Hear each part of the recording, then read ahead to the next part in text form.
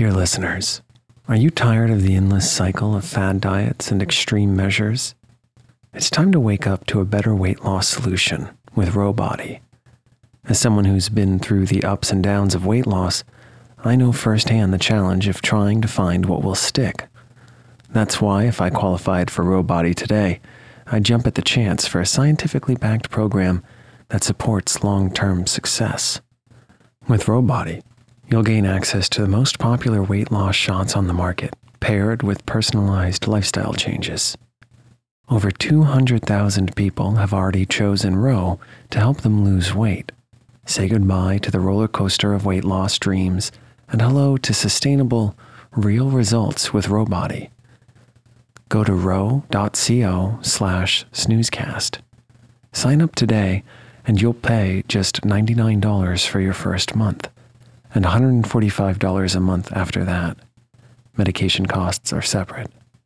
That's ro.co/snoozecast. Hi, it's V. Do you procrastinate on getting help when you need it? If you decide it's time to get help from a licensed therapist, don't wait weeks for your first appointment, especially if you procrastinated in the first place. With BetterHelp online counseling, you'll get matched easily with a counselor and start communicating in under 24 hours. No matter where in the world you live, I want you to start living a happier life today. BetterHelp is available for clients worldwide, so no more putting it off. As a listener, you'll get 10% off your first month by visiting betterhelp.com/snoozecast. Join over 1 million people taking charge of their mental health. In fact, so many people have been using BetterHelp that they're recruiting additional counselors in all 50 states. Again, that's BetterHelp, HELP.com/snoozecast. Now, on to tonight's episode.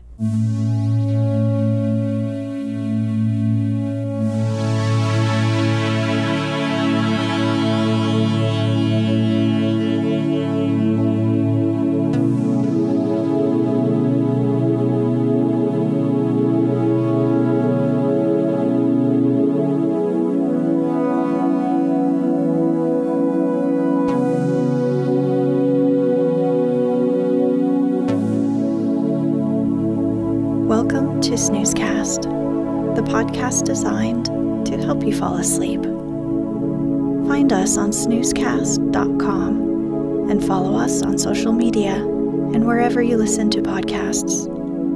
If you enjoy our show, please write us a review on the podcast app. Also, share us with a friend. This episode is brought to you by our Patreon supporters and by Lively Skirmishes. Tonight, we'll read the 8th chapter of Little Women by American author Louisa May Alcott, published in 1868, titled Jo Meets Apollyon. Following the lives of the 4 March sisters, Meg, Jo, Beth, and Amy, the novel details their passage from childhood to womanhood and is loosely based on the author and her sisters. If you'd like to start at the beginning, find the first episode that aired on December 18th, 2019. If you'd like a refresher from the last chapter, it aired on June 3rd, 2020. In the previous chapter, Amy's Valley of Humiliation, Amy borrows money in order to obtain trendy pickled limes and gets in trouble for it with the teacher. Her harsh punishment leads to her mother, Marmee, allowing her to take a break from going to school, although Marmee also warns Amy about her conceited nature.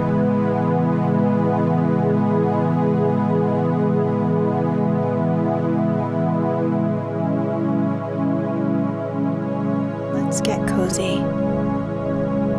Close your eyes. Relax your body into the softness of your bed. Now, take a few deep breaths.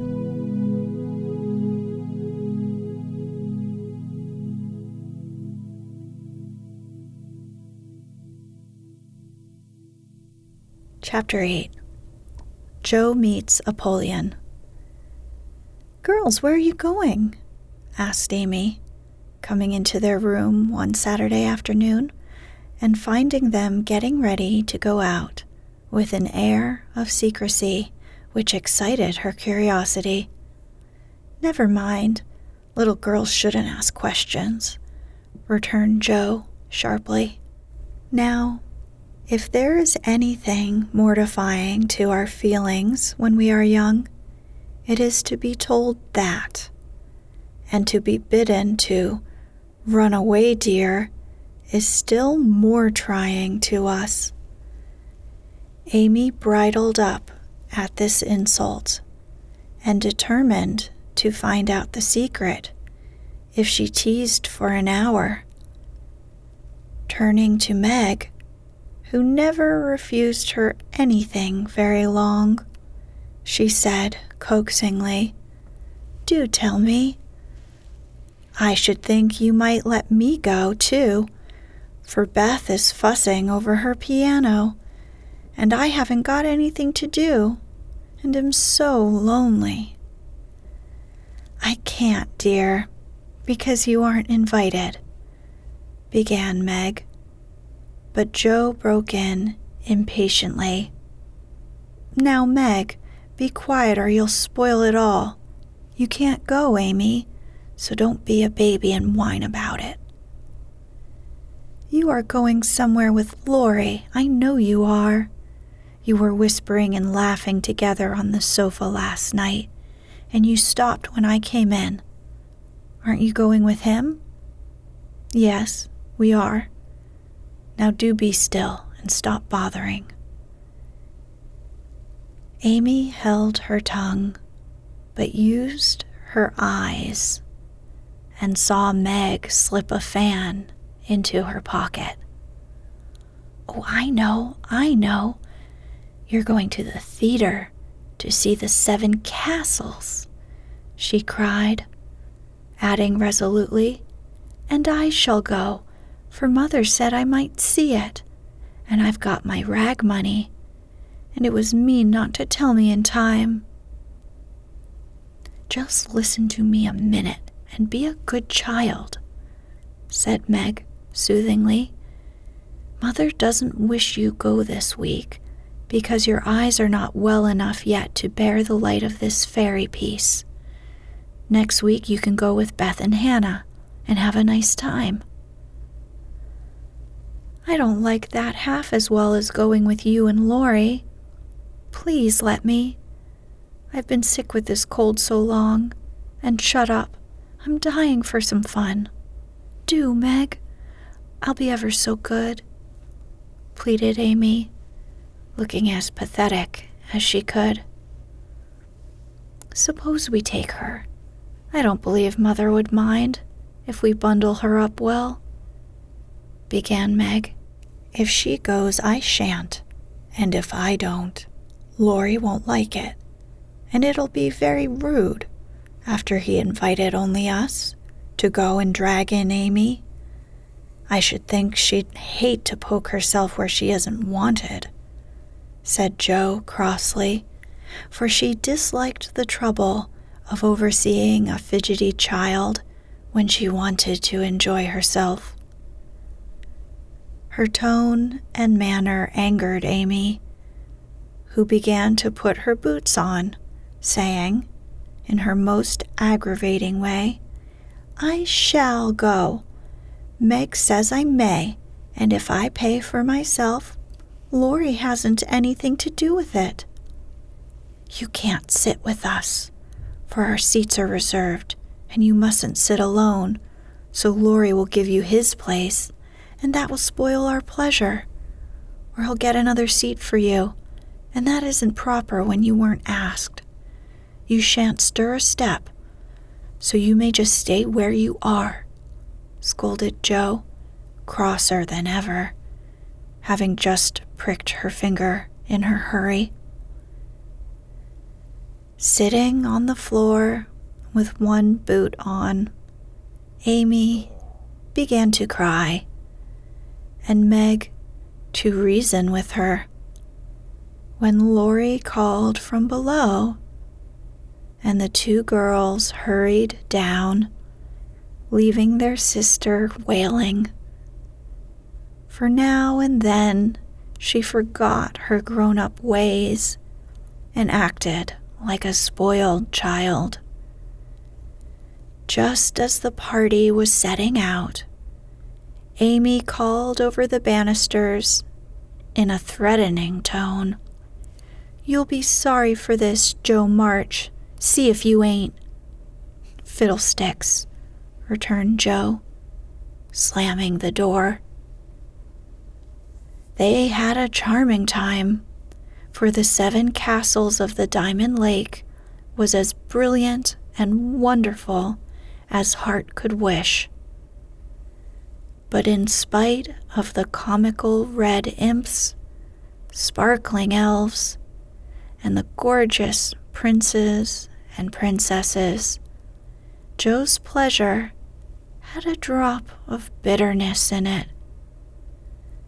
The fairy queen's yellow curls reminded her of Amy, and between the acts she amused herself with wondering what her sister would do to make her sorry for it. She and Amy had many lively skirmishes in the course of their lives, for both had quick tempers and were apt to be violent when fairly roused. Amy teased Joe, and Joe irritated Amy, and semi-occasional explosions occurred, of which both were much ashamed afterward.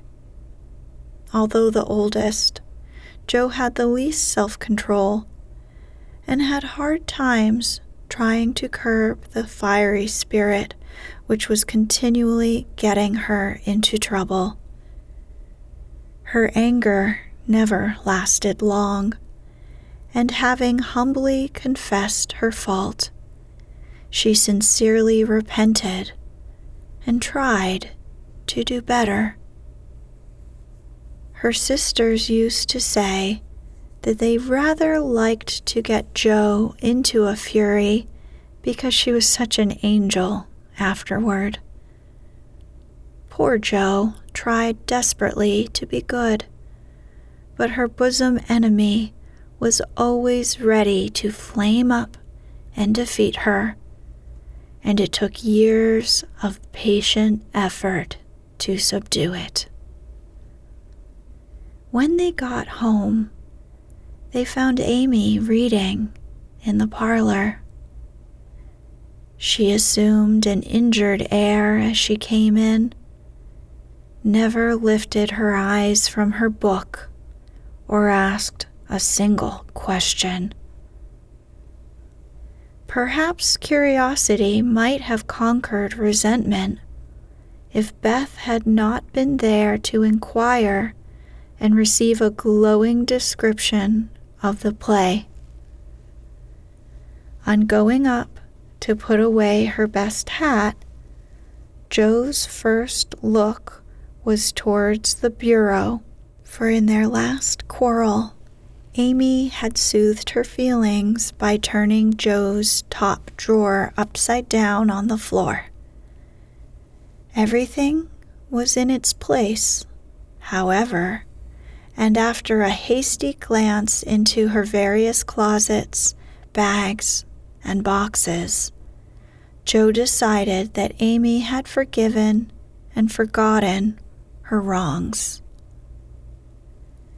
There Joe was mistaken, for next day she made a discovery which produced a tempest. Meg, Beth, and Amy were sitting together late in the afternoon when Joe burst into the room, looking excited and demanding breathlessly, "Has anyone taken my book?"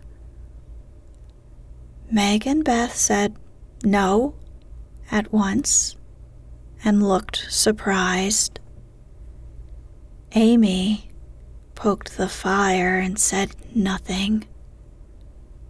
Jo saw her color rise and was down upon her in a minute. Amy, you've got it. No, I haven't. You know where it is then. No, I don't.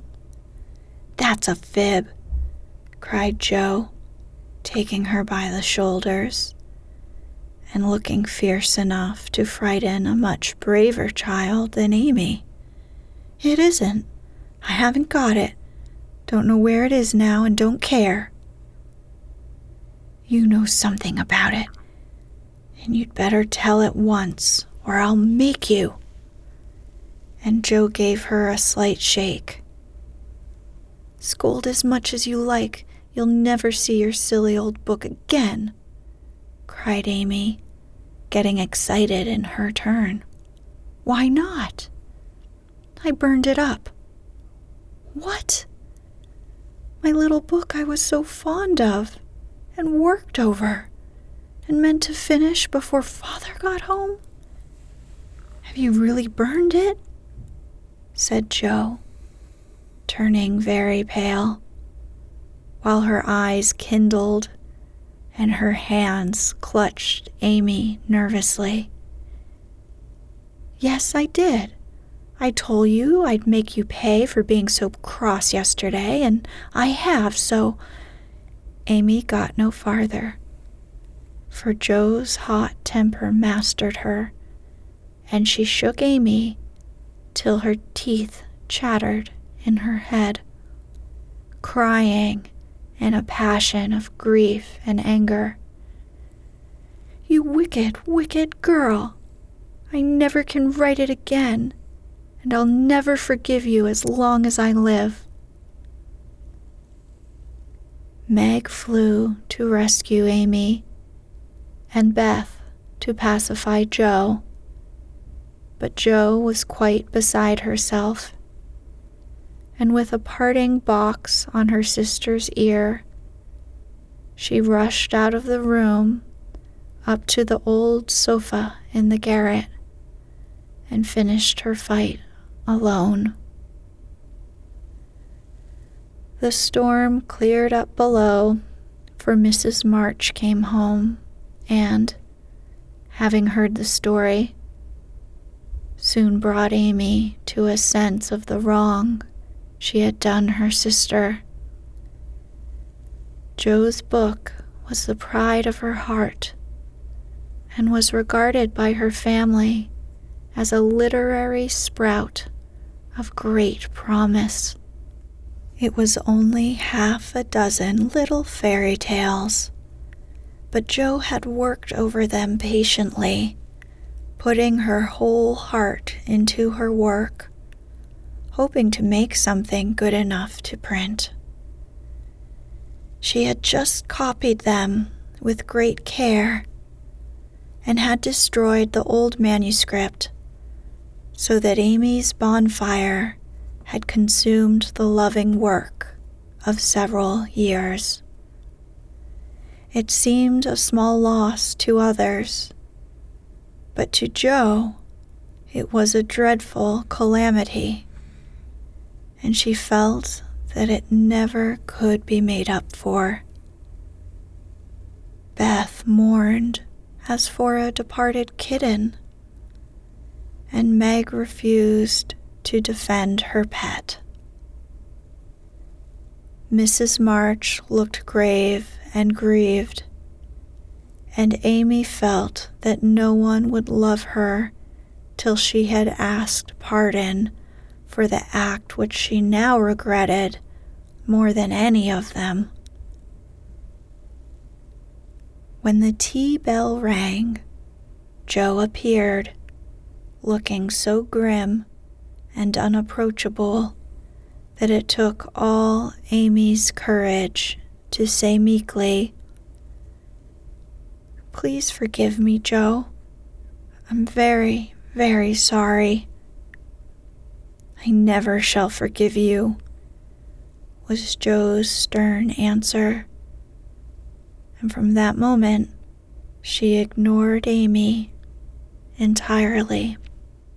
No one spoke of the great trouble, not even Mrs. March, for all had learned by experience that when Joe was in that mood, words were wasted, and the wisest course was to wait till some little accident or her own generous nature softened Joe's resentment and healed the breach. It was not a happy evening, for though they sewed as usual, while their mother read aloud from Bremer, Scott, or Edgeworth, something was wanting, and the sweet home peace was disturbed.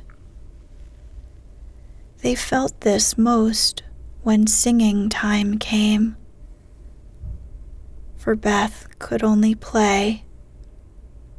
Joe stood dumb as a stone, and Amy broke down, so Meg and Mother sang alone.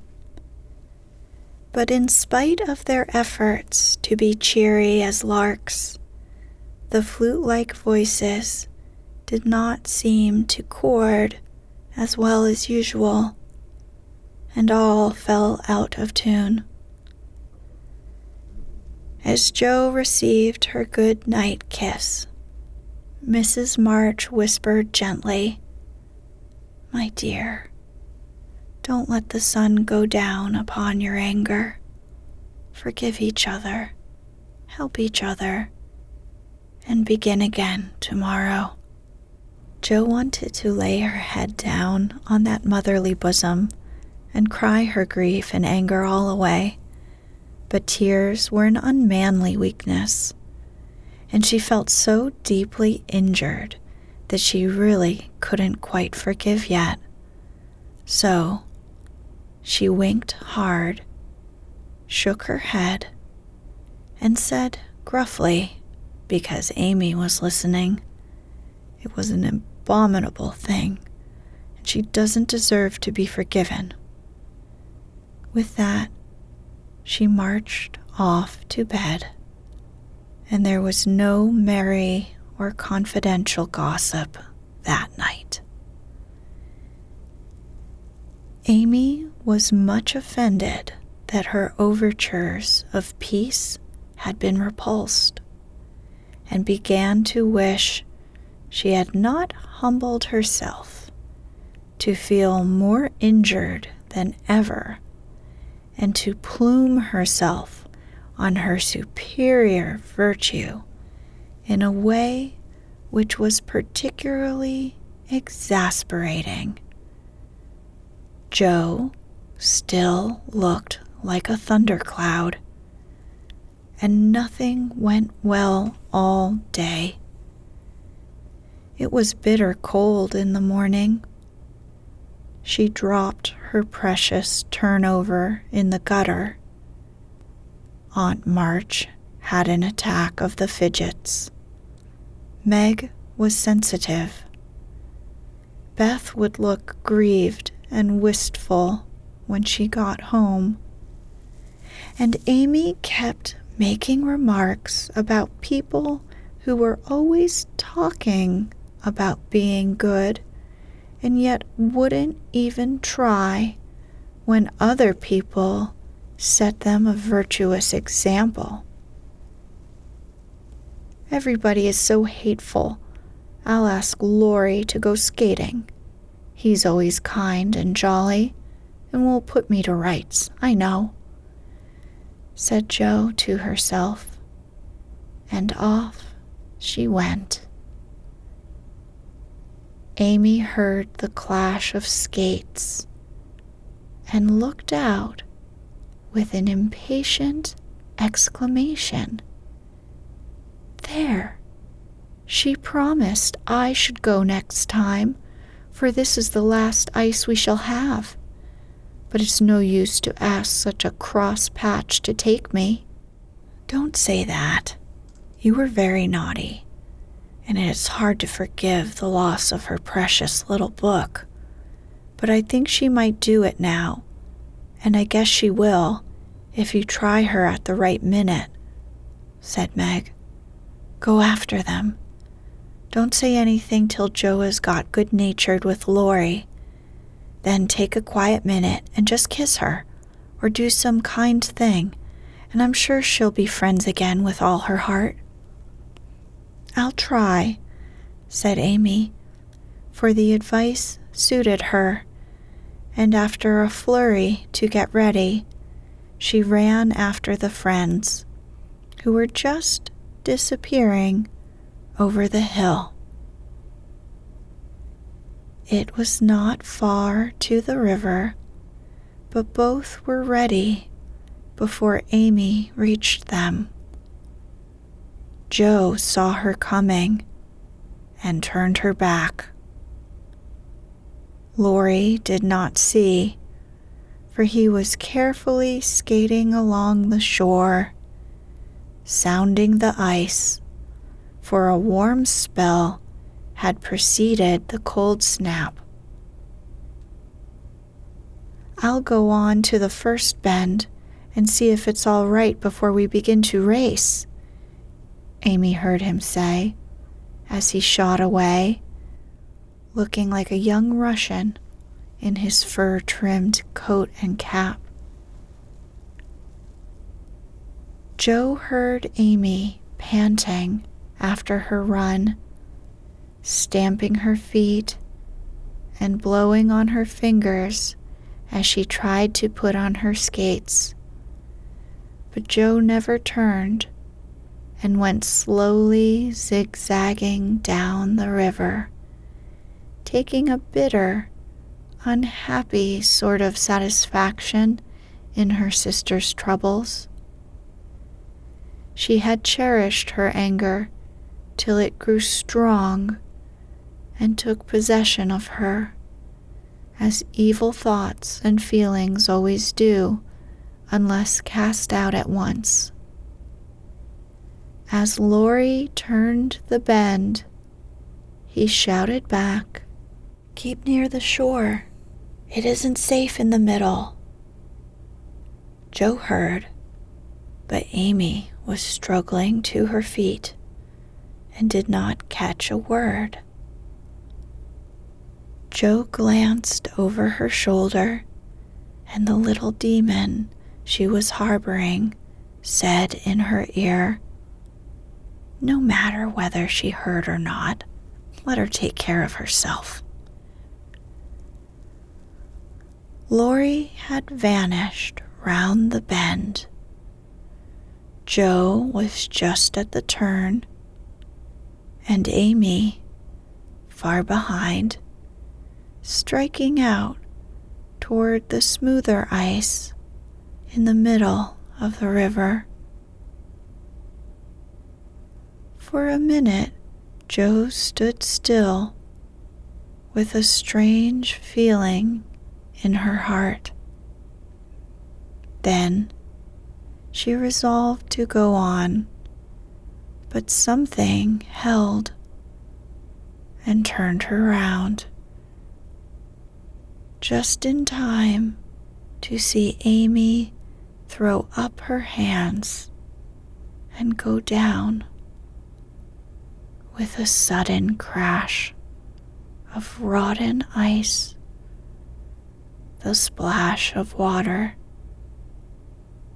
and a cry that made Joe's heart stand still with fear. She tried to call Lori, but her voice was gone.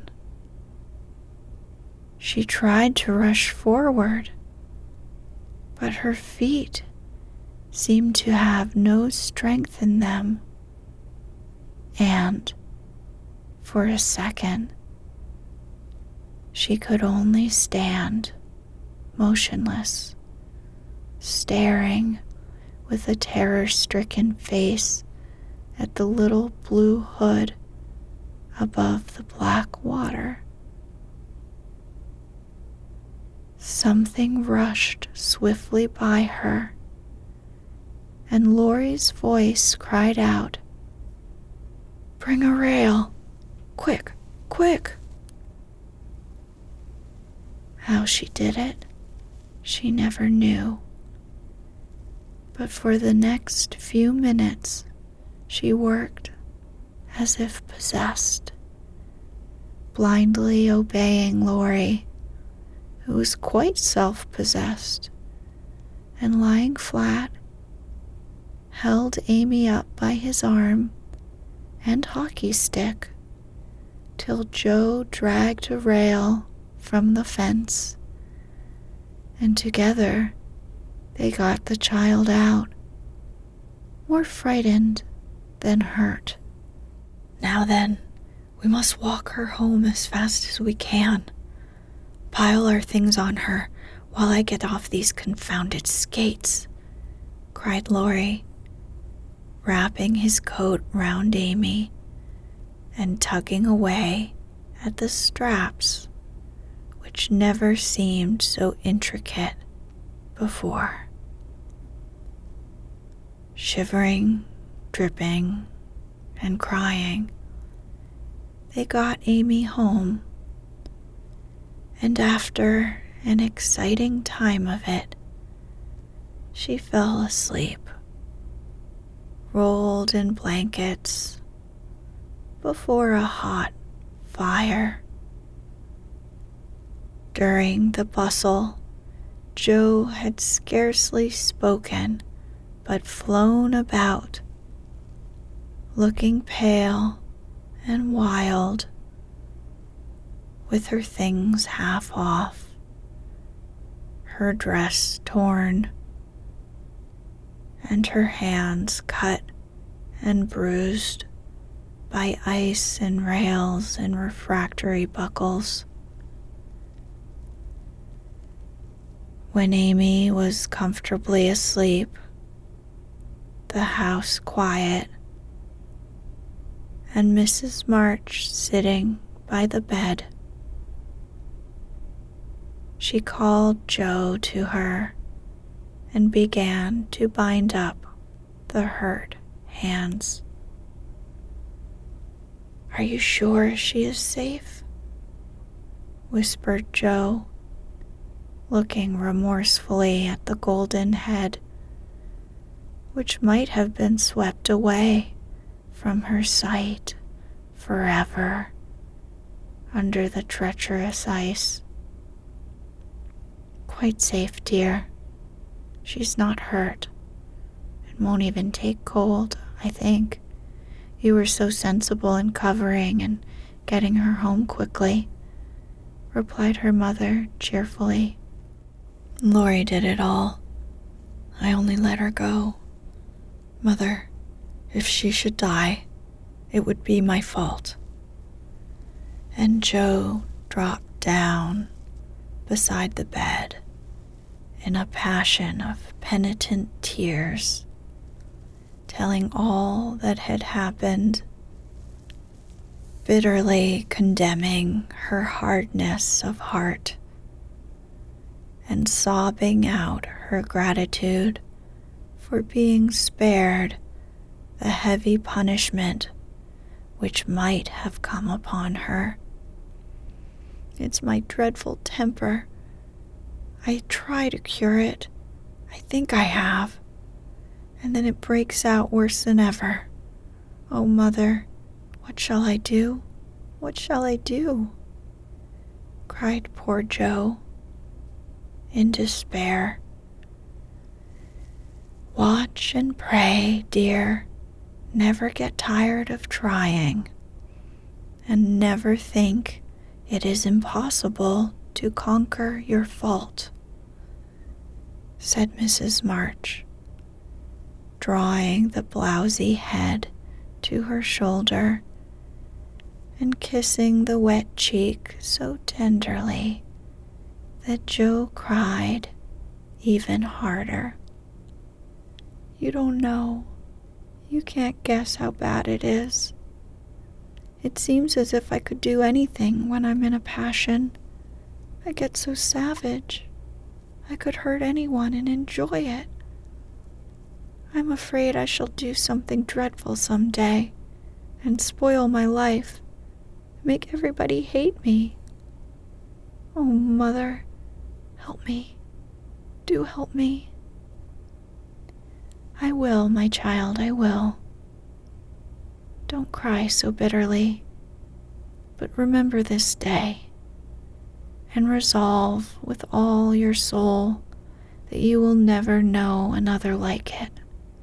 Joe, dear, we all have our temptations, some far greater than yours, and it often takes us all our lives to conquer them. You think your temper is the worst in the world, but mine used to be just like it. Yours, Mother? Why, you're never angry. And for the moment, Joe forgot remorse in surprise. I've been trying to cure it for 40 years and have only succeeded in controlling it. I am angry nearly every day of my life, Joe, but I have learned not to show it, and I still hope to learn not to feel it, though it may take me another 40 years to do so.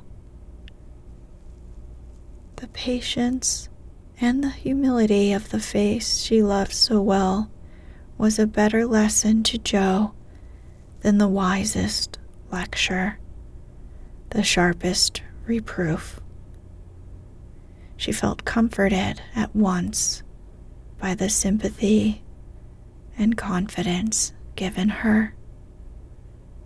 The knowledge that her mother had a fault like hers and tried to mend it made her own easier to bear and strengthened her resolution to cure it, though 40 years seemed rather a long time to watch and pray to a girl of 15. Mother, are you angry when you fold your lips tight together and go out of the room sometimes, when Aunt March scolds or people worry you?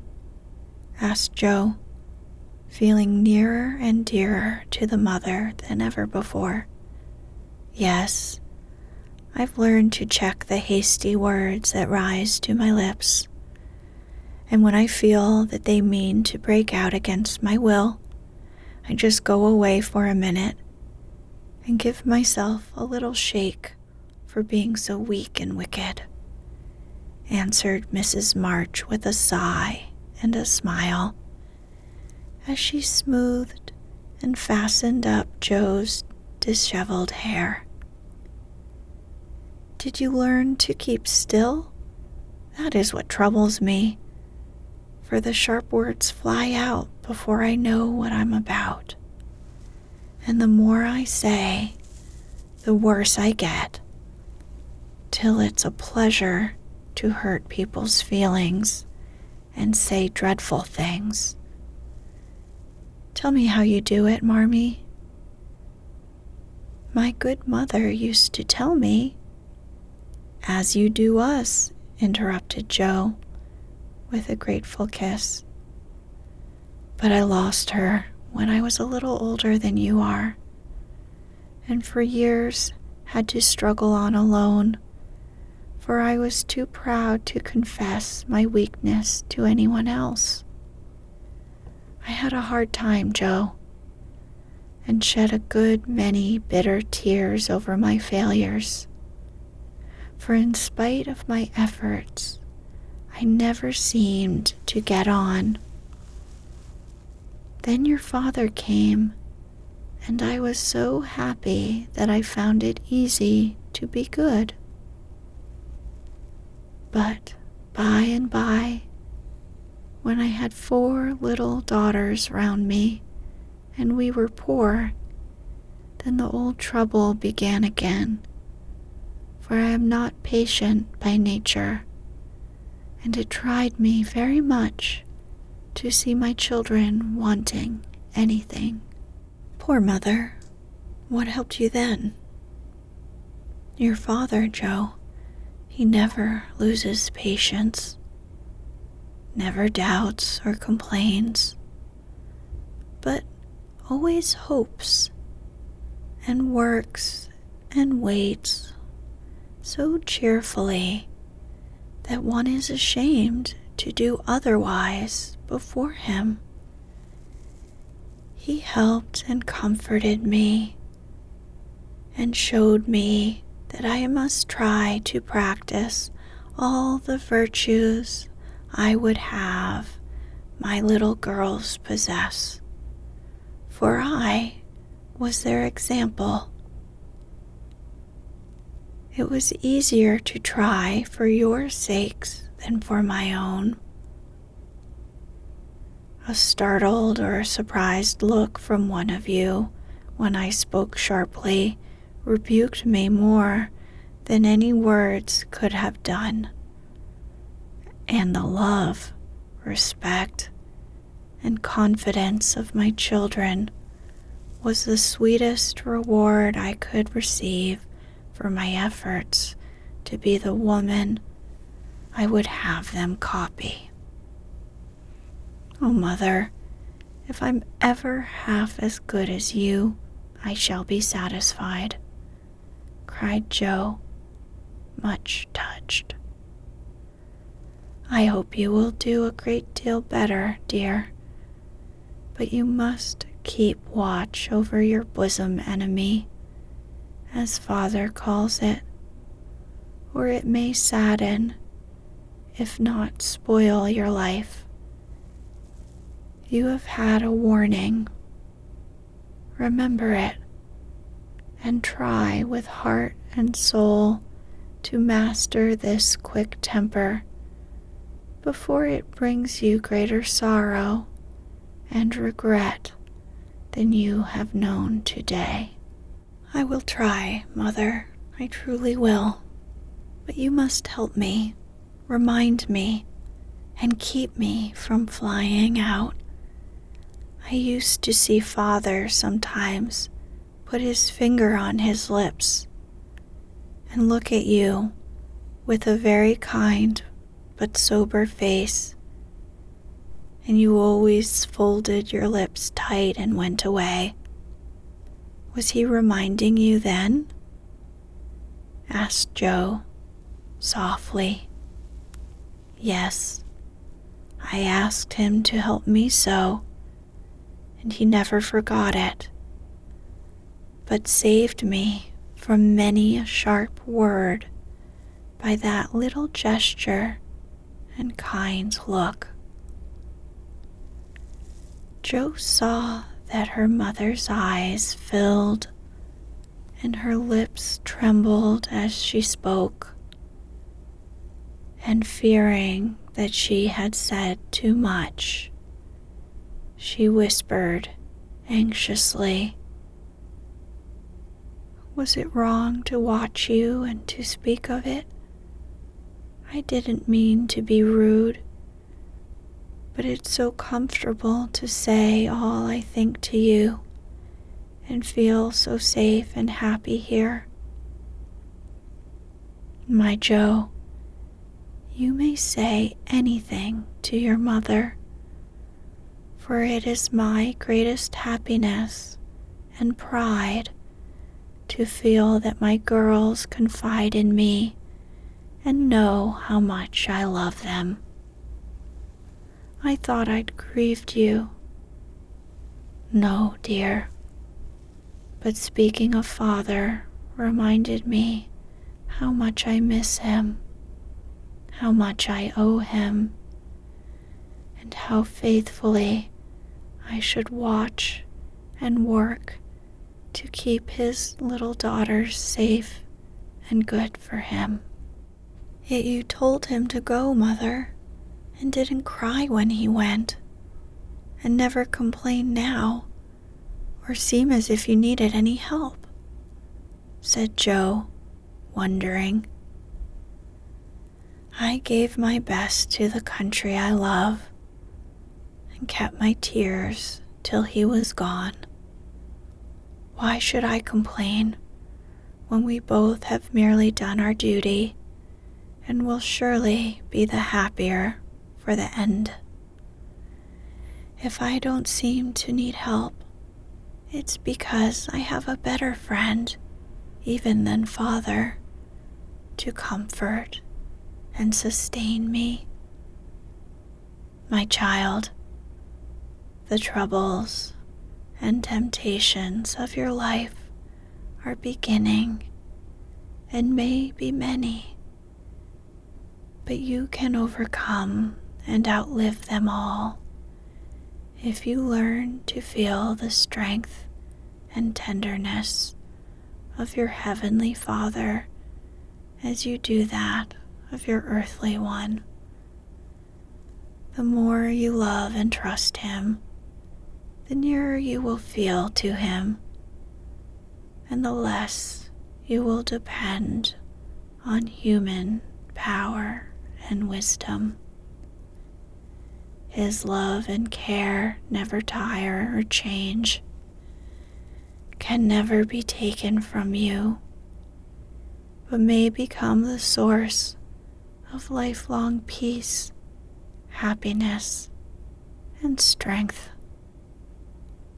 Believe this heartily and go to God with all your little cares and hopes and sins and sorrows as freely and confidingly as you come to your mother.